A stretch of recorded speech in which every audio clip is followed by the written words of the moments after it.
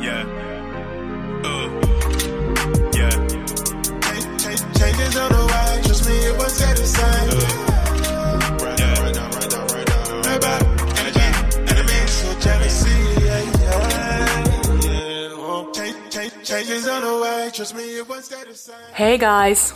Thank you so much for being back at Changing the System, and thank you for your great feedback on episode 1 on the fashion industry. That gave me a lot of confidence to actually carry on with this project. So we're moving on with a very different subject, and that is a 2-part mini-series on drug policy. On the first episode, the one you're listening to right now, we're talking about drug policy and racism. I mean, we all know it, right? Drug policy has been used as a tool to oppress black and brown people, to stigmatize and mass incarcerate. And it's still going on today. In the last 6 years in the UK, arrests for drug usage has halved for white people, but stayed the exact same for black British people. But meanwhile, there is a movement going on that is researching the therapeutic usage of some drugs, like MDMA therapy or psychedelic therapy. Ayahuasca, big one. But it feels so hypocritical to jump on this whole medicinal drug use wave while black and brown people are still being prosecuted and criminalized for drug-related issues. So I would love to introduce you to someone who can tell us so much about this correlation from a real overarching and holistic perspective. And that is my guest, Camille Barton. Camille is a lot of things. Grew up in London, lived in Oakland and in Holland, so speaks a bit of Dutch, but now lives in Berlin. They're an artist and a big voice in the anti-racist movement, and one of the advocates for medicinal usage of psychedelic drugs and MDMA and marijuana. Camille believes that this new form of therapy can be promising for black people and minority groups in particular who've been carrying around trauma for generations. But it's not an easy conversation, so please stay tuned to hear more about this, drug policy, racial justice, and the forces that make this so tough. So how did you get inspired by the drugs movement? I think it wasn't a deliberate choice that I made. I just sort of stumbled into it, or it kind of stumbled upon me. I spent a lot of my younger years going to music festivals, and I came across Rick Doblin at Burning Man in 2012. Oh, just for reference, Rick Doblin is the founder of MAPS, the Multidisciplinary Association of Psychedelic Studies. And he was doing a talk about MAPS and the work they're doing around MDMA, psychotherapy, and the clinical research that was happening. And I just, found it so exciting. I had no idea anything like that was taking place. So that was the first seed that was planted.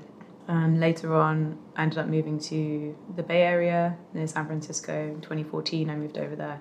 And so found myself again kind of in the midst of many people working in the psychedelic research sphere, doing drug policy reform. And I became aware that the war on drugs was just this incredibly detrimental force and causing huge cycles of violence for many, many people, predominantly African-American communities. And at the time when I was living over there, I was working as a youth worker in West Oakland with youth that had predominantly been in juvenile detention facilities, either in connection with drug policies or many of them had lost parents through the drug war. And so I really saw in working with them just how much violence was kind of clouding their lives because of these policies and because of these punitive, prohibitive drug measures. So, I realized that if we really want to solve racism in its kind of current incarnation, definitely in the US context, and the war on drugs and drug policy needs to be something that's addressed. And the more I started to kind of look into this and explore this, the more parallels I could see in the UK and around the world. And with the kind of link to psychedelic research, the more I started getting interested in these areas and noticing the types of people who were able to access the conversation, access the research studies, and actually participate in the healing, were not these demographics, were not the people that were actually being impacted and targeted by the war on drugs. So it felt important to me to start talking about that, advocating for African-American communities and other communities who've been really targeted by these policies to actually benefit from psychedelic medicines and get that healing. Yeah, well, that's interesting because the narrative we hear is that drugs are the cause of many problems that are, happening in minority communities. But you're trying to flip the script and say, no, it actually can open doors. How do you see that? It's interesting to me that we have so much stigma and shame about drugs in our communities because we've kind of been pumped full of this message that, we are criminals, that we are kind of creating these kind of undercurrents of crime. And a lot of people, I think, end up internalizing these stereotypes and these messages without understanding how much social control is kind of connected to drugs, and the way that drug policies have always been connected to targeting and stigmatizing certain races of people. So in the US context, the first group this really happened to were Chinese folks who were building the railroads in the early 20th century, and they at the time were consuming lots of opium. Opium was legal. Many white people were using opium as well in the US, and they couldn't criminalize Chinese people ostensibly for being Chinese, but by criminalizing opium, it gave a green light to essentially incarcerate huge amounts of these people who at the time were kind of threatening to elites in power who could see them building the railroads, developing communities and becoming prosperous. And we see this criminalization happen later on down the line with Latino communities who were associated with smoking marijuana, and later on in the 80s as well with African American communities and crack cocaine. So I think that whenever these substances have been criminalized and policed, there's generally been an ethnic group or multiple ethnic groups attached to them.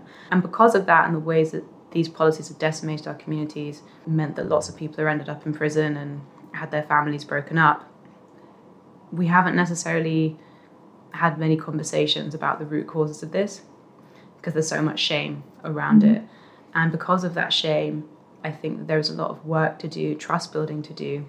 What I realize in trying to do this work is it's not enough to just say, hey, psychedelics are really healing, you should take them, because that ignores the last 50 plus years of the drug war and the destruction and ongoing kind of racial trauma that has come from those policies. So I think there's a lot that needs to be acknowledged in that if we want to create space for these communities really to benefit and access psychedelic medicines. Oh, it's so interesting.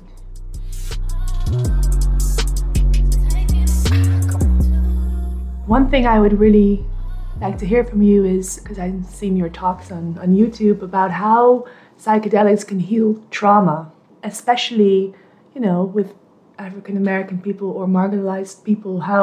What's the correlation between that? Mm-hmm. So what we're seeing in the studies that MAPS are doing with MDMA psychotherapy, looking at other psychedelics for healing, is that they are really effective at treating post-traumatic stress disorder, anxiety, depression, and other things associated with hypervigilance. In the piece that I wrote for the MAPS Bulletin, I referenced a study that kind of was demonstrating that African American communities in Baltimore have higher rates of post-traumatic stress disorder than veterans returning from war. I haven't been able to access similar studies in the UK, but it would not surprise me if Afro-Caribbean communities also have higher rates of PTSD. We definitely know that in the UK there's an epidemic with schizophrenia, and black men in particular. A study that Lambeth Council did, I think in 2014, showed that black men were 17 times more likely to have a schizophrenia diagnosis than their white counterparts. There's different hypotheses for this, but a lot of evidence does show a correlation between police violence, police harassment, and the onset of schizophrenia. So we're aware that trauma is rife in communities and populations in the UK and other parts of the world. And this has many different effects on the body and is essentially trauma. We don't currently have great mental health services or provisions for people of colour in this country. A lot of therapists and mental health providers don't really acknowledge that racism is a cause or is a contributing factor to mental ill health or kind of embodied trauma. So I think in seeing that in the studies, these medicines are so effective at treating PTSD, it seems like a useful avenue to explore to try and address the traumas of racism, which compound not only in our lifetimes, but generationally as well for many of us. So I think that there's more work that needs to be done to tailor it in such a way to create a safe container to really explore the issues, and I'm interested in doing more of that work. But I think these substances show a lot of promise in doing that. Also because many indigenous communities around the world have had historical use of psychedelics and plant medicines for kind of healing ailments, spiritual, emotional, physical, but also connecting to ancestors and the earth. So I think that in returning to these medicines, this will hopefully help us to process a lot of the traumas that have been at play in the last few hundred years. There needs to be specific policies put in place to really ensure that profit from these drugs and substances, once they're legal or decriminalized, can actually benefit these communities. So we're seeing this work with varying degrees of success in the US. So in California, they've actually implemented certain measures to make sure that those communities who have been harmed by the war on drugs actually have first priority to get into the market, to get licenses to become cannabis sellers, growers, distributors. And in this way, they're trying to use that as a way to repair. You're now tuned in to Dora Lessons. You call drugs medicines. Tell me more about that. I think that the term drug is kind of a bit of a false one, because, I mean, technically foods are drugs. Sugar is a drug. Alcohol is one of the most harmful drugs to the body, and yet it's legal. So we have these stigmas and associations when we hear that word. But in terms of chemically what's happening in the body, it also can apply to food. It can apply to so many different things that we interact with. So I like to call them medicines in referring to substances and plants that can have a therapeutic and healing effect on the body, especially those that have been traditionally used by communities for... Do you think it works for everyone? No. The ambulance is coming to the rescue.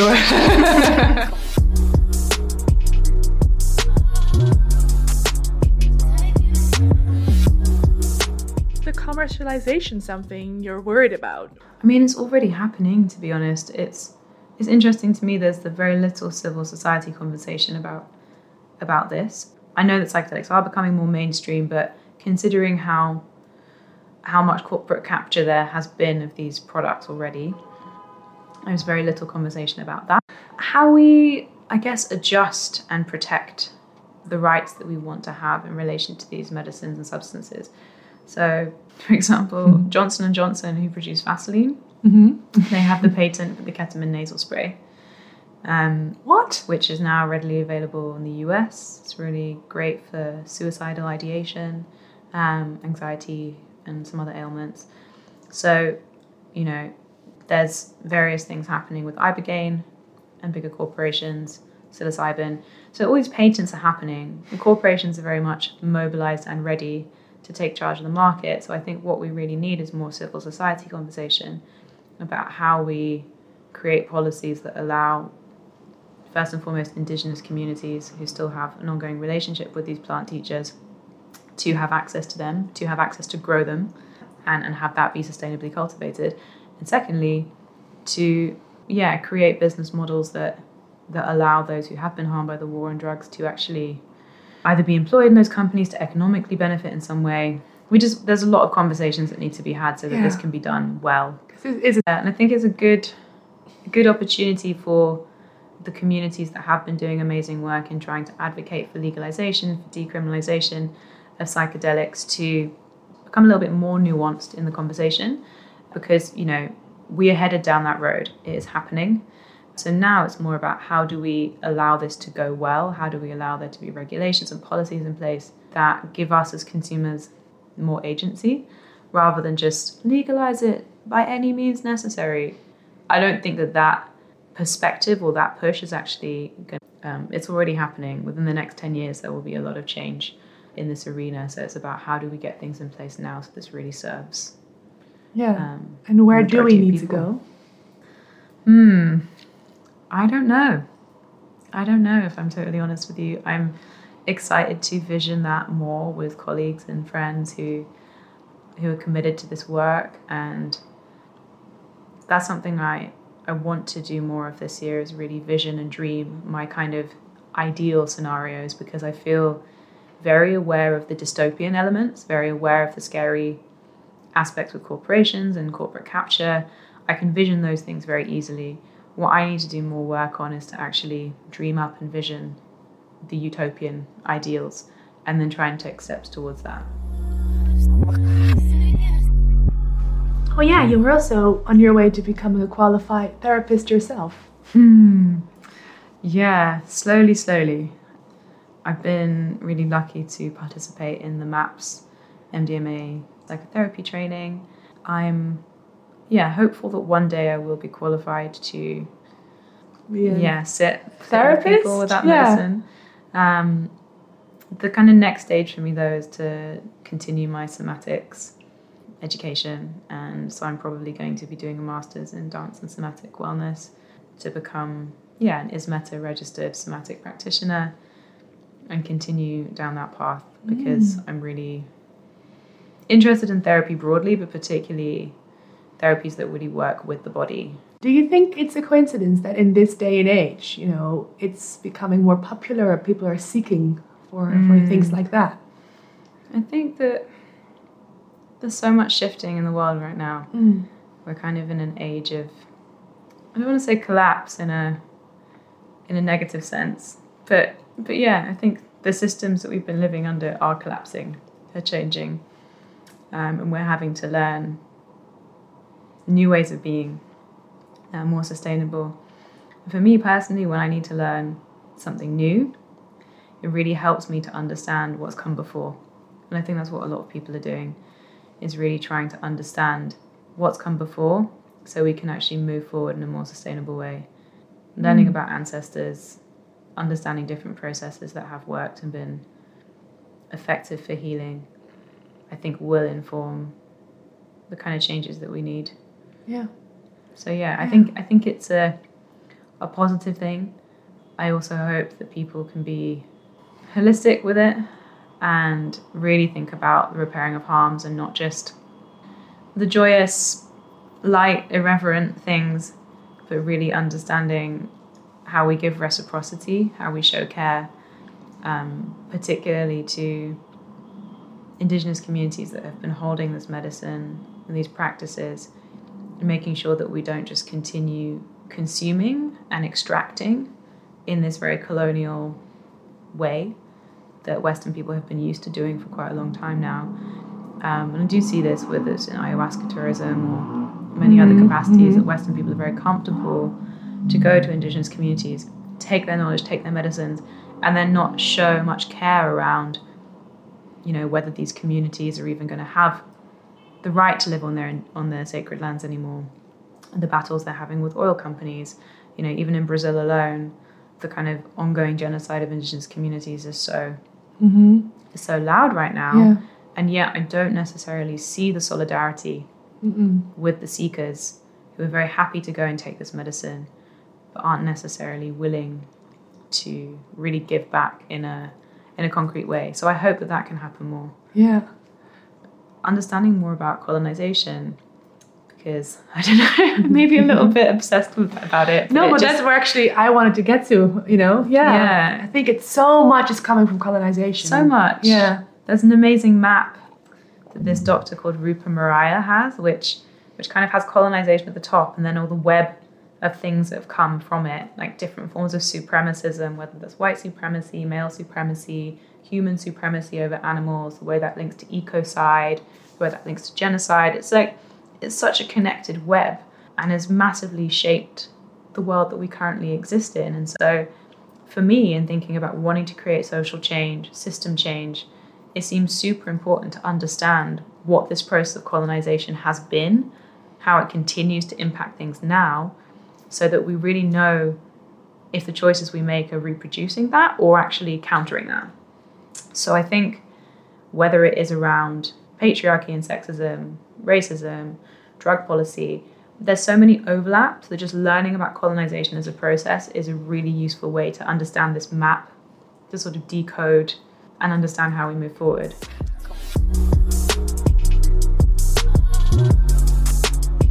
I think I want to talk about the UK a bit more as well. You know, when it comes to drug laws and drug policies, you know, there's been many talks about the stop and search policies recently.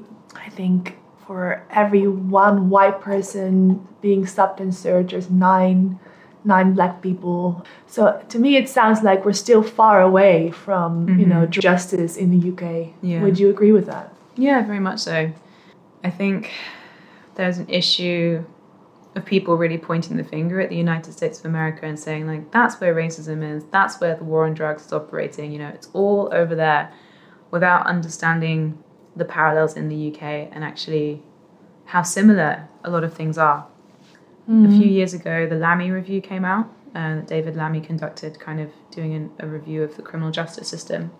And within that, amongst other things, the report found that in England and Wales, we actually incarcerate a higher percentage of our black population than the US does, which a lot of UK people are very surprised by, because we like to think we don't have a race problem here. But the figures show that that's not the case. There are definitely things to look at. Again, Release have amazing data on the last 2 reports they've produced, showing similar stats that you've mentioned around stop and search, but also that white communities do nearly double the amount of recreational drugs than black communities, and yet it's predominantly Afro-Caribbean people that are being stopped and searched on suspicion of cannabis possession. Not even dealing other drugs, just possession of cannabis. As we see that in lots of areas like Bristol, there's so much recreational drug use that the police have stopped trying to enforce kind of policing around personal possession for white communities. But for black and brown communities, the rates have actually increased for stop and search. So we see that there's kind of 2 different approaches happening. If you happen to be white and predominantly middle class in this country, you unofficially have a license to use and consume drugs and to not really be criminalized for this. But if you are not white, then it's a very different story. Everything that's been happening as well in the UK, particularly London, around knife crime, the conversations around that, has created a lot of confusion for people, because having a lot of fear around knife crime, and it's not to say this isn't an issue, it is an issue, but having a lot of fear and misinformation about it means that it creates more of a remit for police to be tougher, to be stopping and searching black boys more, without really understanding that there are harm reduction approaches that could be implemented which would deal with that, without creating more stigma and criminalisation. So in Glasgow, where they, in 2005, had really, really high murder rates from knife crime, they took a public health approach. And so they invested in youth centres, they invested in counselling provisions, they invested in things that would really get to the root of why those kids on the streets were doing that to each other. But what have we had in London? Oh, just more conversations around policing and the kind of shaming and criminalising of these folks. There's a lot of confusion, there's a lot of stigma. And as long as there is a fear, this kind of racialized fear of black boys being dangerous, being criminals, being thugs, that will always fuel more drug prohibition and more policies that advocate for them being stopped and searched, that advocate for them to being harassed by the police, because we're kind of nationally feeding this myth about the dangerous ethnic other without understanding the realities of where this comes from and understanding what would need to be in place to heal things that are actually going on. Yeah, and especially what you're saying about demand is higher among white people, and the usage is higher among white people. Yeah. So that's, a crazy statistic to me. Because every reference we see, if it's a drug dealer on television or, all these shows like Cops, which I guess we do have some UK equivalents of, who do you see getting arrested? It's always migrant background people, black and brown people. So we're really being sold this idea that these are the people who are running the crime syndicates. In reality, the people who are really making money off drugs and big drug trafficking, again, tend to be white folks. And we see that in the data. So there's a lot of kind of myth busting to do, I think, and like public perceptions to shift. Yeah, what could be a new narrative?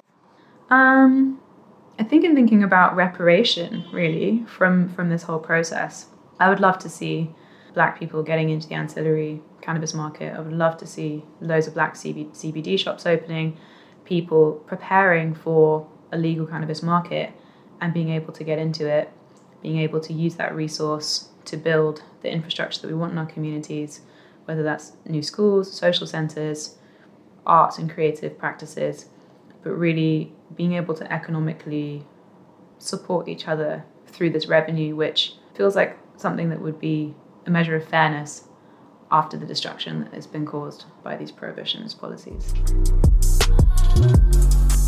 You're now tuned in to Lower Lessons. Have you seen people in your own environment or friend groups or that have been, victim of the war on drugs? Yeah, I mean, more people than I can count. Really? Yeah. My brother being one of them.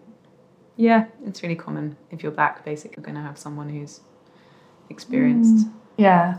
So it's really then, it's not some far off or abstract subject. It's something that really hits home. Yeah, it's very personal. Okay, so that makes me understand a bit more than why you are so active in this movement then as well. Because it's not something you just choose out of a list of subjects like, oh, this is what I'm going to do. And I really didn't choose it. It kind of just keeps on happening.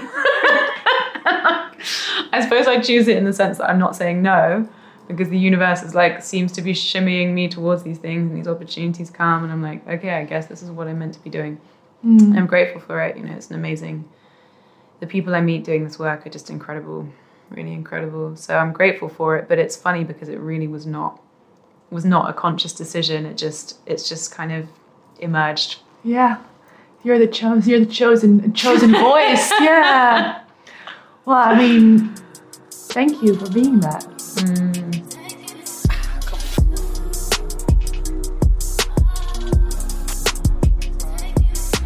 Wow, yeah, I was a bit lost for words at the end of this, as you can probably tell, and I really want to thank Camille Barton for opening up to me, for sharing all their experience and knowledge with us. So I encourage you to follow their work on the website camillebarton.co.uk.